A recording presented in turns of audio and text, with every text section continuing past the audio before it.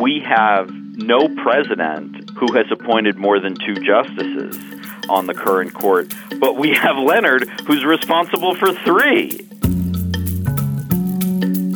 It's really short-sighted when people say, hey, treat religion like everything else.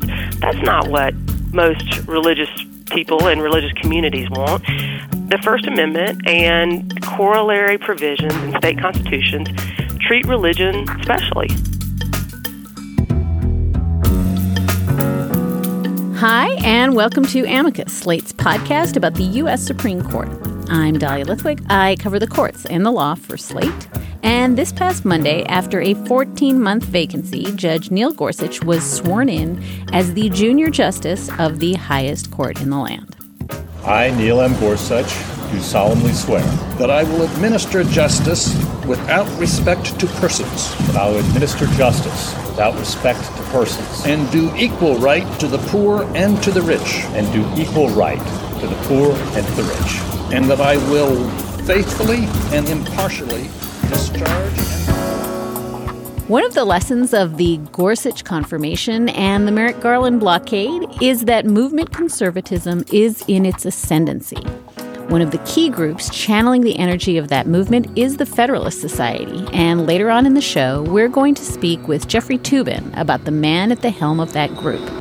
But first, we turn to the last arguments of this term, which will take place in April this month with the new Justice Gorsuch on the bench.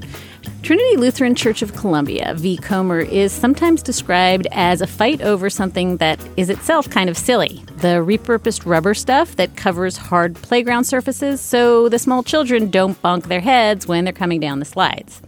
But the playground surface stuff in this case actually carries pretty high stakes. So high, in fact, that the Supreme Court held off on hearing this argument until a 9th justice was seated this month. And so, next week, 1 year, 3 months, and 4 days after the justices originally agreed to review it, the court will hear this important church-state case that comes out of Missouri. The church in this instance, which operates a daycare, claims that a state program that helps nonprofits to pay for these rubber surfaces is in violation of the First and 14th Amendments. Why? Because the program only assists secular institutions, but not religious ones. Now, you're not going to be surprised to hear that a number of other religious organizations have filed amicus briefs in support of Trinity Lutheran in this case. But among the briefs on the other side is a very interesting one also submitted by a pair of religious groups. In it, the United Church of Christ and the Baptist Joint Committee for Religious Freedom argue in essence that religious institutions will actually be freer in the long run if they're barred from accepting government monies. Holly Hallman is general counsel for the Baptist Joint Committee, a group that has championed state and federal laws, even in some instances more protective of the free exercise of religion than is the First Amendment. We invited Holly onto the show to explain why her group is advocating having an even higher wall between church and state. So first of all, Holly, welcome to Amicus. Thanks, Dahlia. It's great to be with you. So let's start at the very beginning, Holly, because an awful lot of our listeners have been doing nothing but watching Neil Gorsuch confirmation hearings. And so they may have missed some of the nuts and bolts of this one. Trinity Lutheran Church, this fight dates back to 2012, correct? When the church applies for a state program that reimburses nonprofits for when they take this playground material made from recycled tires, right? Can you help us understand both what the program is and why Trinity Lutheran is actually ineligible to participate in this government program? Sure. So it really is an unusual context for a major church-state battle that we have here at the Supreme Court. Missouri has a really small discretionary program. Who would have known that scrap tires, people leaving tires around, creates a major nuisance, but it does. It creates all these kinds of environmental problems. And so they came up with a program to encourage the use of scrap tire material, try to find some good uses for it so that you don't have these tires around. And one use is to make pellets or kind of platforms out of the rubber that you could use for playground safety. So they came out with a program to sort of incentivize people to improve playgrounds with scrap tires from Missouri to get rid of their problem there. And they designed the program consistent with the Missouri Constitution that says there's no state aid for churches. But Trinity Lutheran Church said, they wanted to apply for this. And they went ahead and applied, but then were rejected and claimed that the rejection was discrimination against them because they are religious, when in fact they were not entitled to be part of this program because of the state policy based upon its constitution. Now, Holly, you flicked at this, but let's really unspool it. There are two issues in this case. One is protection under the Missouri Constitution. One is the religious clauses in the federal Constitution, right? In the United States Constitution. And I think one of the things that's hard to understand in this case is that the church is saying, hey, we have rights under the U.S. Constitution, specifically our free exercise rights that prohibit the government from enacting policies that harm us from exercising our religion. We also have rights under the 14th Amendment Equal Protection Clause. And this entire Missouri protection in its Constitution actually hobbles those rights. So we have a kind of a constitution off going, right? We do. So they have asserted that they had this federal constitutional right, as you said, free exercise and equal protection, a right for the money. They have the right to participate in a state funding program is what they claim. And as your listeners know, our constitutional tradition protects religious freedom in these two ways. We protect free exercise of religion, keeping the government from interfering in religious practice. But we also have this hard bar against government establishment of religion, so that we don't want the government aiding religion, advancing religion. That's the job of individual adherents and faith communities, not the job of the government. This case, the state defended based upon its state constitution because the Missouri Constitution, like 38 other states, has a stronger no establishment prohibition. You know how the federal Constitution just says Congress shall make no law respecting an establishment of religion, but the states have protections that can be even stronger and say no aid to churches. And that's what Missouri has. Missouri actually has 3 provisions that do that. And so this dispute falls in this kind of permissive area of state policy making where maybe some would argue that allowing this money to go to churches might pass muster under the federal Constitution. That's not at issue here in this case. So that's kind of, we're putting that to the side because Missouri has a stronger provision says, well, it doesn't pass muster under the state constitution. And the Supreme Court has recognized that states do have room to protect the freedom of religion through its stronger constitutional provisions. And talk for a minute, Holly, because it's not immediately apparent why the states are more worried about disestablishment than the federal Constitution. In other words, what's the historic basis for the states enacting these provisions that go much further than the federal First Amendment? Well, I think it's because it comes out of this early American history where you had, we tell this nice story about America being established on religious freedom and people escaping religious persecution in Europe. Well, of course, what happened is they came here and set up their own establishments. And so you had different kinds of religious establishments in different states. But quickly, that changed, and people saw that was not consistent with the fundamental freedom of the revolutionary spirit, and you had the process of disestablishing all of these state churches over time. And a core aspect of that was to say that the state would not fund the training of ministers or churches themselves, that instead, in order to protect religious freedom, that needed to be left to individuals and faith communities. And so states from the very beginning, or at least Missouri from the very beginning, 1820, its constitution prevented government aid to churches. If you think about it, during the revolutionary times, there was all this focus on making sure that you weren't taxed without freedom. And so it's hard to maintain that kind of emphasis on liberty while allowing a state church that forces people to pay toward a religion that's not of their choosing. So, Holly, let's agree that Trinity Lutheran loses in the district court. They lose again in the Court of Appeals. The U.S. Supreme Court kind of reaches out quite a long time ago, actually a month before Justice Scalia dies, and says they're going to hear this case. So it certainly looks to us as though the court is reaching out to correct errors that were made in the courts below. Is that fair? Well, it's definitely our concern. It is surprising because to us, this case is very similar to one the court decided by a 7-2 margin in 2004. That was a case called Locke v. Davie, and it came out of the state of Washington, where Justice Rehnquist wrote an opinion and explicitly held that there was this room for states to enact policies to protect religious freedom that go beyond what the federal Constitution requires. And in that case, the court upheld the state of Washington's decision in a scholarship program not to fund the training of ministers.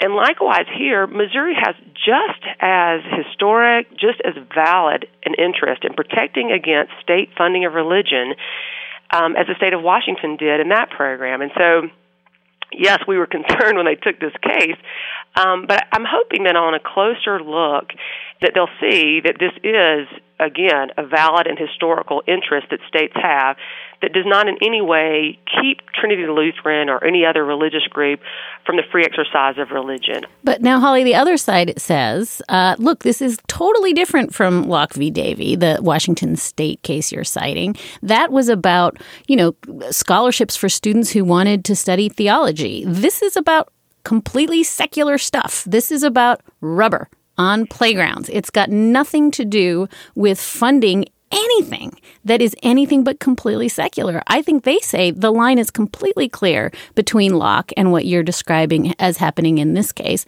This is just playground stuff. Yeah, and it'll be interesting to see if our new Justice Gorsuch sort of ignores the original intent of these provisions, which was not funding churches. This is church property. The secular material would be the same kind of secular material you would use to build a sanctuary and the pews and anything else in a church building. I mean, you could say that material is secular, but churches aren't secular, and they're not easily divided into religious and secular zones that would make it easy for the state to come in and regulate or fund part of them. So that's the thing that I really think this case, in some ways, the state's interest is much greater than in Locke v. Davie. First of all, it's a small program. That's not a statewide program like you had in Locke v. Davie, where the scholarship program was for anyone who was below a certain means and met a certain academic standard. This is really a small program, and it seems the state can decide how they want to design it and how big they want it to be. And then the interest that's actually funded, there would be the training of ministers. Here is actually the promotion of churches. I mean, it's building part of the church, or it's I think about any of your listeners who are involved in their church or mosque or synagogue and have been part of their capital campaigns to raise money. That's what you do as churches. You build your facilities, and you get to decide how to use them. You could open them up for a neighborhood program, and it could be kind of run in a sort of secular good neighbor way, or it could be all about evangelizing and bringing people into your community, and that's a wonderful thing that is protected by the Constitution. And in order to continue to protect that, I think it's important to have these lines of separation between the government and the church itself, and that's all Missouri's doing.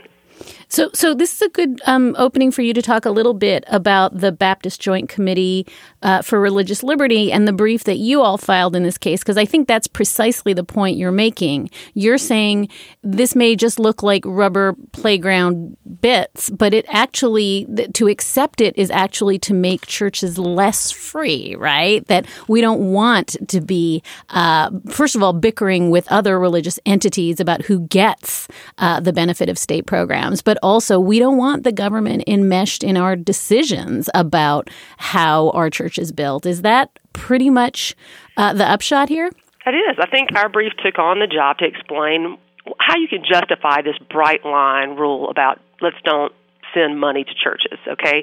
And we talked about that from a historical standpoint and the fights for disestablishment, but then we also talk about the nature of churches and the fact that they aren't like everything else.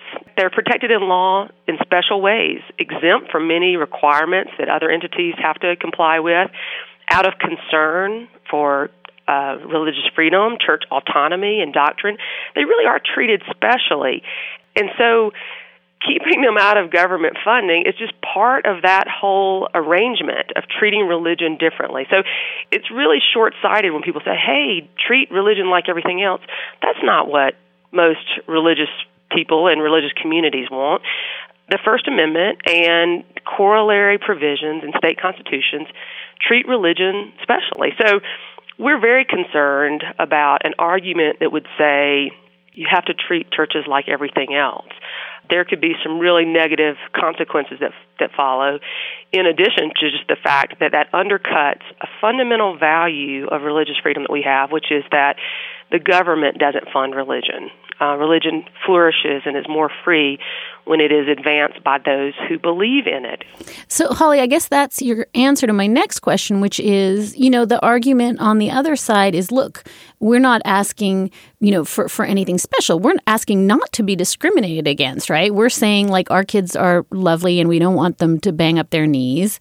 And you're treating us, right? Trinity Lutheran says, hey, we were, fifth most eligible when we applied for this program, and you shunted us aside, government of Missouri. So what they're saying is this isn't special status. You are, in fact, discriminating. You're giving us a secondary status. And they root at least some of this, and this is just an interesting sidecar to this entire case, is in the history of anti-Catholic animus in this country, the Blaine amendments. Can you talk a little bit about how the analysis comes about in this case, that this is about anti-religious discrimination, and that's the central theme here?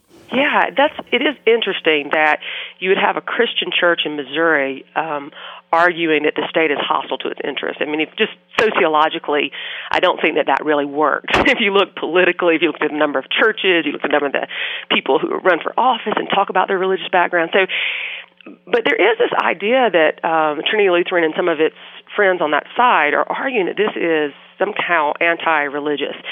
And they point to a time in American history where there was a lot of anti-Catholic sentiment after a time of immigration, and there were changes in some state constitutions to have particular provisions that would prevent money going specifically to religious schools.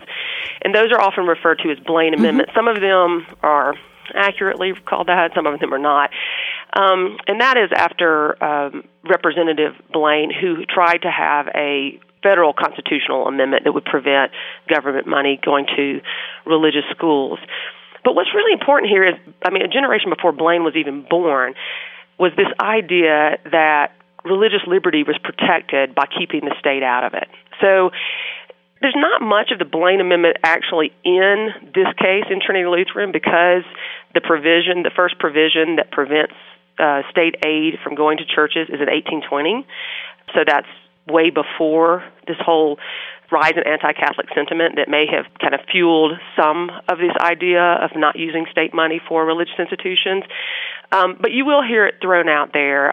So it's really important, and I hope that our brief makes a really good contribution for the court to consider, that there are valid interests that protect religious liberty for all in keeping government out of funding churches that have nothing to do with animus and instead have everything to do with protecting religious freedom for all people. And what do you say to the folks, I think on both sides of this litigation, you see a kind of parade of horribles, if we lose, then everything bad will happen. On the one hand, I think you see the groups that are arguing against Trinity Lutheran are saying, that this is going to mean, if you allow the funding of this, rubber playground surfacing, you are opening the door to sort of ending disestablishment and really allowing churches to get in line for all manner of government benefits. The other side is saying, if you do not allow us to be eligible for this program, our soup kitchens are closing, our battered women's shelters are closing. In other words, the stakes on both sides are posited at so extraordinarily high. Is that just rhetoric, or is that you're laughing? Well, I am laughing. I am laughing a bit. There is just no evidence whatsoever that if the court upholds Missouri's Constitution, that there will be some kind of parade of horribles on churches there. It's hard to think about it because we're really just talking about direct funding of churches. We're not talking about a religious affiliate, something that is designed separately to provide services out of religious motivation that would be able to accept government money for those, with appropriate safeguards. And meanwhile, the church has not offered any line that would protect religious liberty.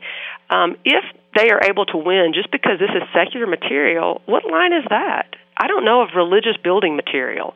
I mean, is it secular wine that then becomes, the blood of Christ in a Catholic ceremony, or is it, can we buy secular bread that could be broken in communion in a Christian service?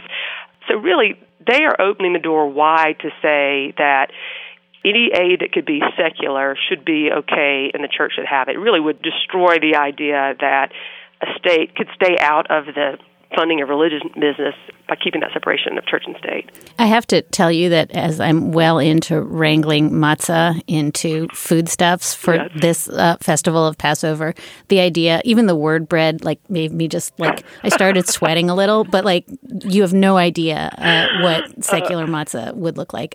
So Holly, I want to close by asking you this incredibly fraught question, and I know you and I have thought about it in different ways, but I want to ask it anyway, and you go at it as you see fit.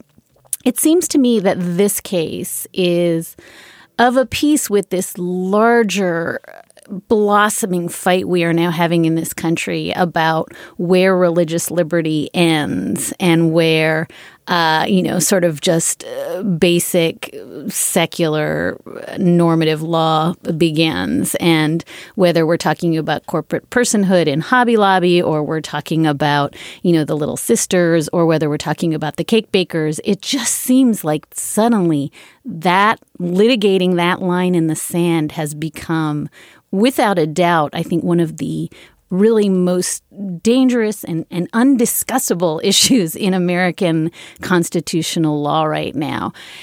What does this case signify to you? I mean, I've heard you say, this shouldn't even really be an issue. This is just not that case. And yet it is that case. And it's particularly that case, I have to say, in a moment where Neil Gorsuch, took the bench amid real disputes about his thoughts on religious liberty. How do we take the temperature down on this, Holly? Wow. That is such a good and hard question. And looking at this case, in this broader, context, I really see these fights over the boundaries of free exercise, in a commercial context, as so difficult and really dividing us religiously and politically.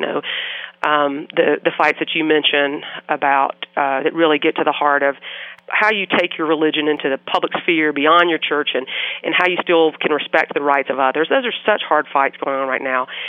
And this case to me seems so different. We can fight about whether or not you have a corporation has religious rights, or whether you have the same kinds of religious rights once you're out there selling your goods and services. Those are different lines that we have to fight about. But surely we can all agree that houses of worship represent central core expressions of religious freedom for all, and that they should be protected in special ways. I mean, the Constitution itself treats religion in special ways, right? So this idea that it's wrong to treat religion differently just really flies in the face of our constitutional tradition. So I guess if we start at the core and say, let's protect religious expression at the individual and the church level, we at least could build some common ground. And then moving out from there, see these more difficult cases about where we have conflicts between those religious interests and other interests. And we can work those out, and it'll take a long time. But I'm really concerned just in this case that we kind of take a deep breath and just look at really what's at issue here. And I do think it's just the idea that religion can be and should be treated in special ways to protect free exercise and no establishment. And Missouri has drawn a bright line, a legitimate line, in order to protect that interest. Holly, I'm always for taking deep breaths, and I thank you for joining us on the show. Holly Holloman is general counsel for the Baptist Joint Committee for Religious Liberty. They filed an amicus brief in Trinity Lutheran, which will be argued this week at the court. Thank you so much for joining us. Thank you. It's great to be with you. And now for our second segment, we wanted to talk to the wonderful Jeff Toobin. And while Jeff Toobin actually needs no introduction to people who care about the law and the Constitution and the courts, here's one anyway. Jeff Toobin has been a staff writer at The New Yorker and senior legal analyst for CNN since 2002. Before that, he served as assistant U.S. attorney in Brooklyn. His many prize-winning books include The Nine, Inside the Secret World of the Supreme Court, and most recently, The Oath, The Obama White House and the Supreme Court. This week for The New Yorker, Jeff wrote a big profile of the Federalist Society and its executive vice president, Leonard Leo, and the role they played in shepherding Neil Gorsuch along to his now confirmed seat at the U.S. Supreme Court. So, Jeff, welcome back to Amicus. Hi, Dahlia. Hi. So I want to start by asking you this just one really complicated question, Jeff, which is, did the Neil Gorsuch confirmation that ended last week represent a huge, monster, life-changing win for the Trump administration, Mitch McConnell, Senate Republicans, and the Federalist Society? Or did it just represent the biggest win ever for those groups? I mean, was it great or was it fantabulous? Exactly. Was it transformational? I think it was fantabulous. You know, the court has not changed dramatically because it is the exchange of a conservative justice for a conservative justice, Scalia for Gorsuch.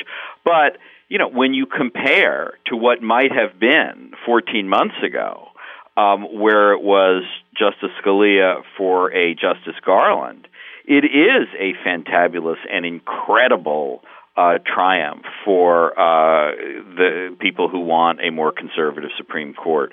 So I think it's bigger than just a conservative for a conservative, but it is also just one step on the road to a dramatically different Supreme Court.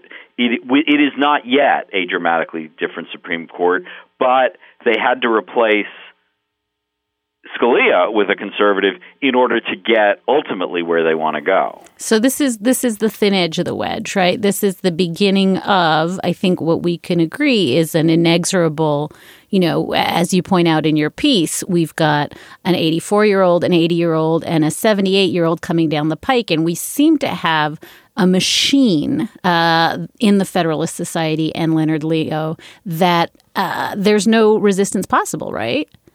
Well, the resistance is how much yogurt Ruth Ginsburg decides to eat. I mean, you know, it is not, you say inexorable. I mean, it's not inevitable that Kennedy, Ginsburg, or Breyer will leave in the next 3.5 years. I mean, it is not a certainty. You know, all of them have made it to a very advanced stage, which gives them a much better chance than you or I do of living to 85 or 86 or 87, just because of the fact that they're already this old. So, you know, I think this is a great start for conservatives, but they haven't won yet. And it is not inevitable that they will win. So in this week's New Yorker, you did a really, I think, dazzling profile of the Federalist Society, of Leonard Leo, who probably a lot of our listeners haven't even heard of. For folks who don't know what the Federalist Society is, can you give us just a thumbnail of what the group does, where they come from, what they believe in?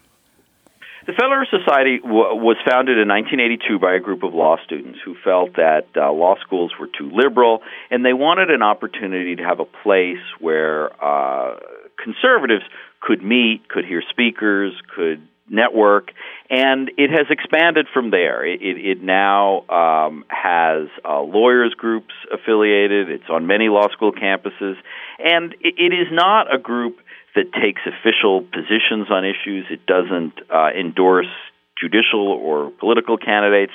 It's really a networking opportunity for conservatives in the law that has a very high-profile convention every year, every November in Washington.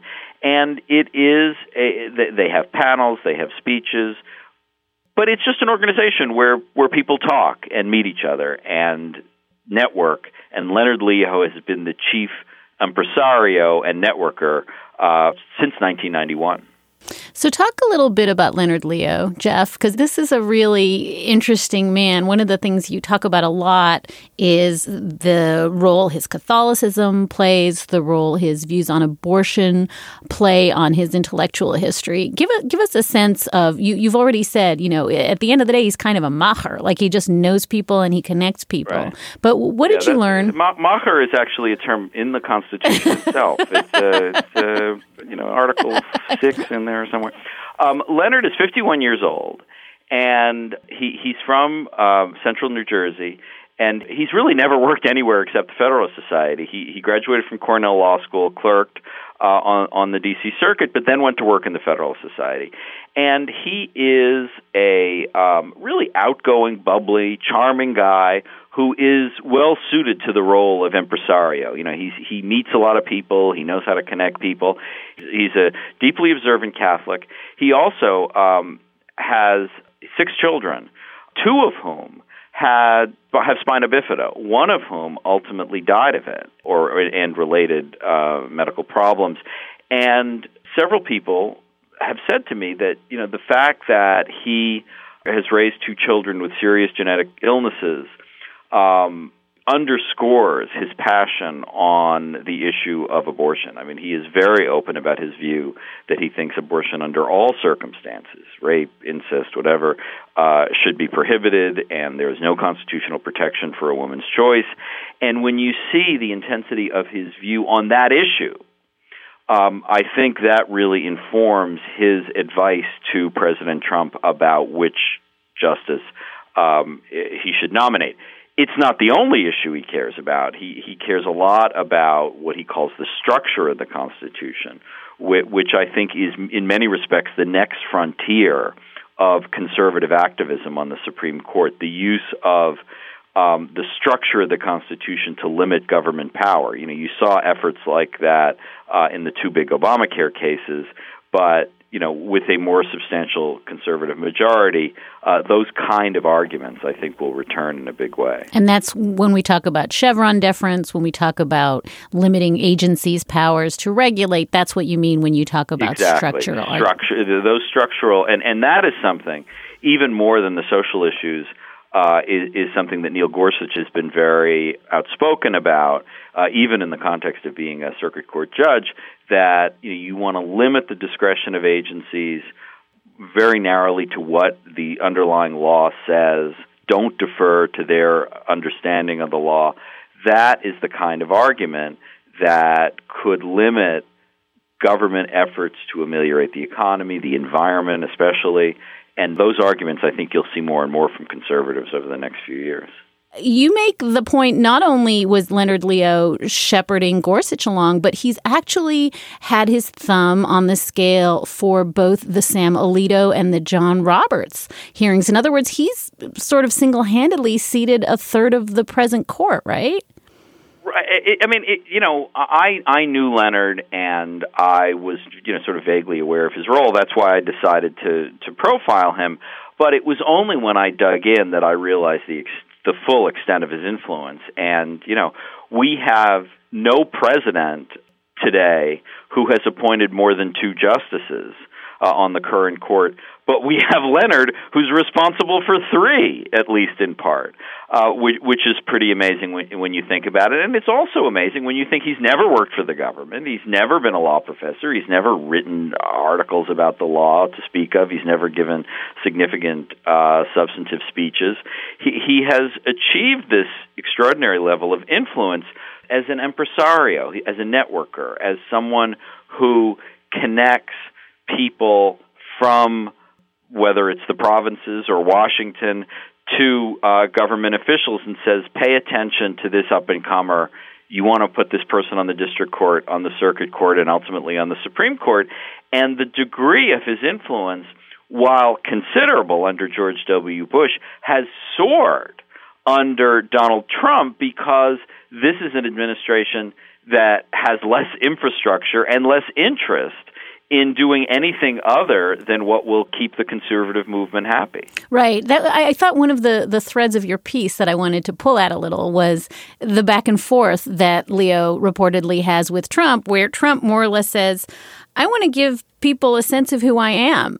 Who am I? You pick. And effectively hands over, the totality of his thinking on the judiciary to another person in a weird way, unlike what we've seen before, even with George W. Bush, who may not have cared that much about the courts. There's really no check on Leonard Leo and the Federalist Society because the president has no views on this, right? That's exactly right. But I think you have to remember the political context of last spring.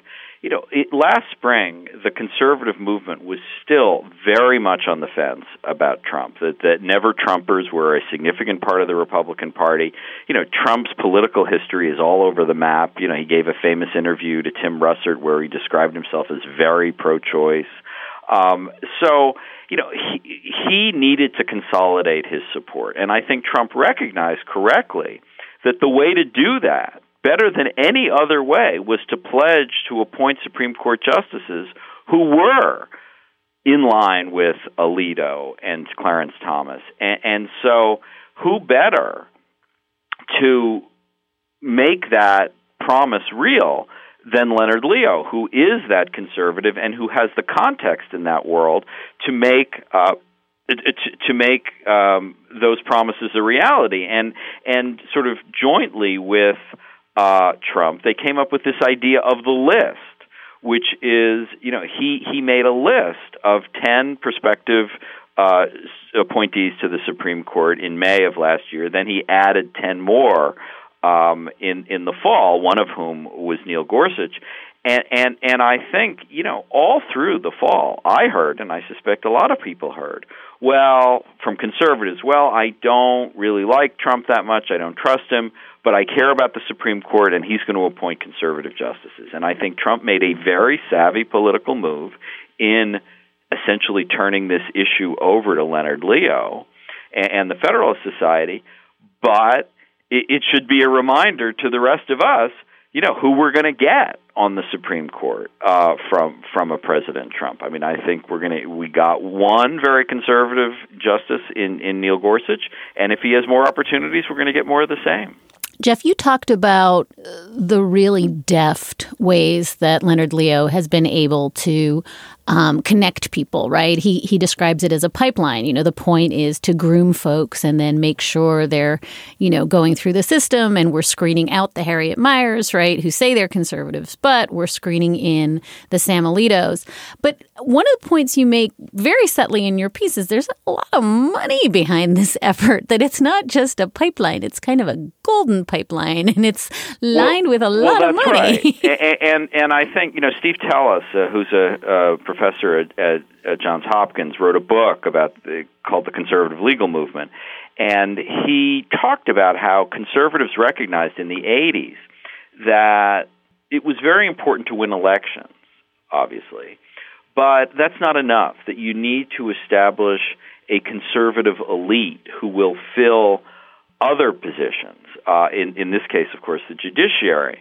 And you saw the conservative foundations, those affiliated with Bradley, with Olin, ultimately the Koch brothers, put a good deal of money behind the Federalist Society, which is now, has a $20 million a year budget, because, in a very self-conscious way, I mean, this is not a secret. Leonard says, we are training a generation of lawyers who will be government officials, who will be leaders in their community, who will be district court judges, circuit court judges, Supreme Court justices, judges in their states, and it is the use of conservative foundation money to build this elite. The Koch brothers do a lot to elect conservative candidates. This is a different level, but a related level of investment in a conservative future. So let me ask you, because Senator Sheldon Whitehouse at the Gorsuch hearings tried to weaponize at least a piece of that argument and said, there's $17 million of dark money that's forcing its will on the people here. And I think it's a version of that argument, right, that we haven't seen dark money that gets funneled to, in his view, buying a Supreme Court seat the way we have this time. Is it a salient argument that there's a whole bunch of money now involved in the selection of judges, or do people just not care? Well, I think there are a couple different things in that question. What White House was referring to mostly were the advertising campaigns that went out, in the states, particularly states where there were Democratic senators up for re-election in red states, Indiana, North Dakota, Florida, to put pressure on them to vote for Gorsuch. That was largely dark money that we didn't know the source of. The Federalist Society is not dark money. I mean, they disclose all of their contributors. It's not. I mean, it's not. I don't think you can accuse the Federalist Society of any kind of subterfuge. I mean, everything they do is out in the open. I mean, it's not like there's some secret. I do think that there is not a lot of interest in these issues in the public, particularly on the left. I mean, campaign finance in general has never been an issue that has excited the Democratic base very much, although, Citizens United and related cases are unpopular. But it is not something that excites the public very much. I thought, Senator Whitehouse made a game effort, but there has not been a public reaction commensurate, certainly, with his outrage. Let me ask it a different way, because I take your point, but I do think the subterfuge, to the extent there is one, is the Koch brothers, the NRA, groups pouring money into a conversation that sort of gets somehow through the multiple rinse cycles turned into a conversation about originalism and strict construction and judicial humility. In other words, I think what's weird about this is, and you see it at the beginning of your piece when you talk about, this is what the framers wanted, and this is, judicial humility. There's big bucks paying to say something here, and I'm not sure what they really are interested in is what the framers thought of constitutional interpretation, right? Well, that's right. I mean, a lot of this depends on how cynical you are. I don't doubt that Leonard Leo is sincere in his belief that there should be strict separation of powers and that the Constitution should be interpreted according to its original meaning at the time of James Madison. It is also true that view of the Constitution leads to less regulation on natural gas companies and on oil companies. Now, why the Koch brothers give money to the Federalist Society, I think is out of the typical mixed motives that people have. Obviously, the Koch brothers do not want any regulation of carbon going into the atmosphere. And they know that judges aligned with the Federalist Society will be more likely to rule in their favor. I think there are also other forces at work that conservative judiciary is something that's had a lot of support for a long time, and untangling the motives behind it is hard, and I find it hard. I mean, I can't answer the question ultimately of why all these people support the Federalist Society. Obviously, financial self-interest is a big part of it, but I don't think it's the only part either. Fair enough. I want to, before I let you go, I want to ask you about the last number I saw was 134 federal judicial vacancies in the lower courts, in the circuit and district courts. What should we look for there? What did you learn from talking to Leonard Leo in terms of, I'm guessing those seats are going to be filled quickly, and I'm guessing you have a sense of who's going to be sitting on the federal bench for the foreseeable future? I think what you will be looking at will be young people. I think they are very focused on appointing people who are in their 40s and maybe even 30s. This is not the yogurt people, right? This is not the yogurt. Yeah. I mean, people who will serve on the federal judiciary for decades. One thing the Trump administration has been poor at is doing the work of being president, and they haven't appointed hundreds of people to whom they have the opportunity to fill in the administrative agencies. I mean, most of these agencies, don't have anywhere near a full complement of Senate-confirmed officials yet. So I'm not thinking that, these 134 seats are going to get filled, rapid fire. Certainly, Senator Grassley is going to hold prompt hearings on anyone who gets nominated. But, we are now almost at 100 days. There hasn't been any nominee except Neil Gorsuch.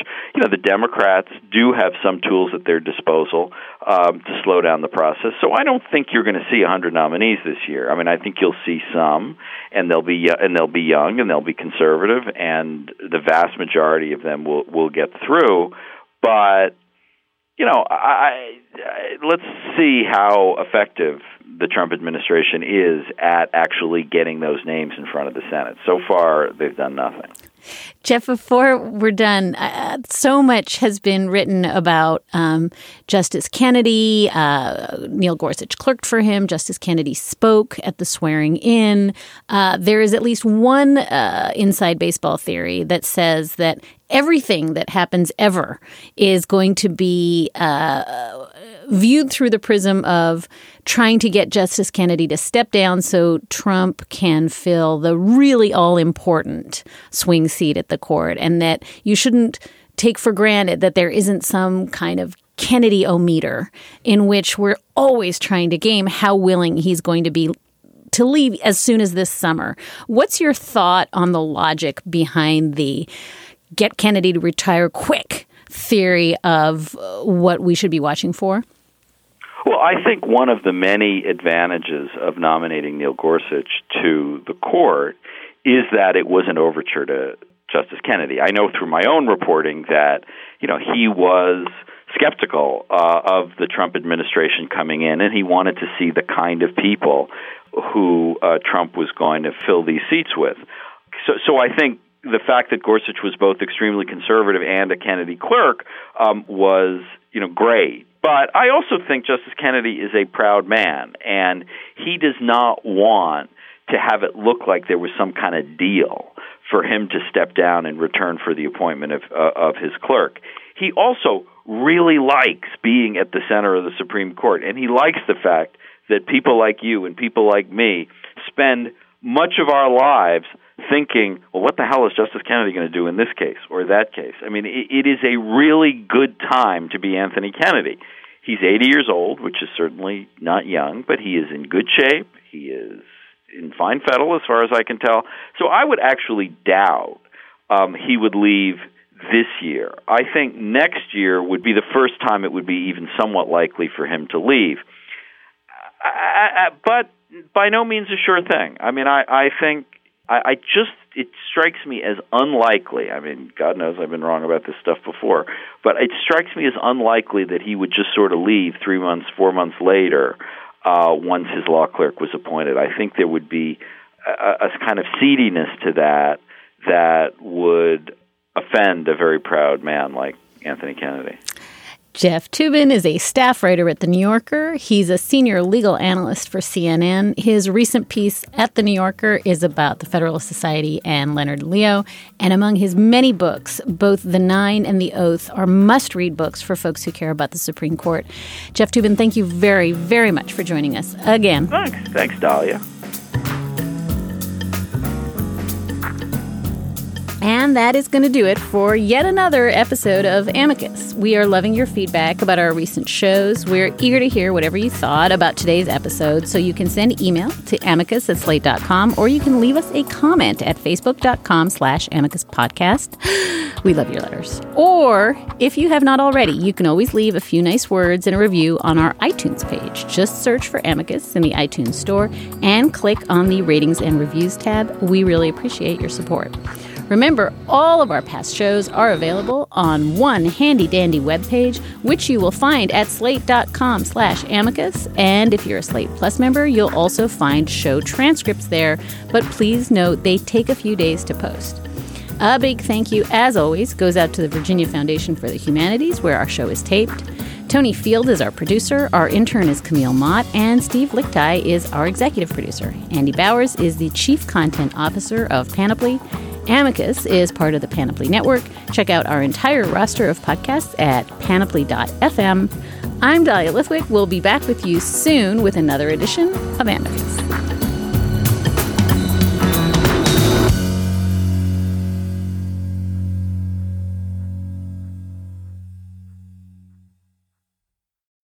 When you need mealtime inspiration, it's worth shopping Kroger, where you'll find over 30,000 mouth-watering choices that excite your inner foodie. And no matter what tasty choice you make, you'll enjoy our everyday low prices, plus extra ways to save, like digital coupons worth over $600 each week. You can also save up to $1 off per gallon at the pump with fuel points. More savings and more inspiring flavors make shopping Kroger worth it every time. Kroger, fresh for everyone. Fuel restrictions apply.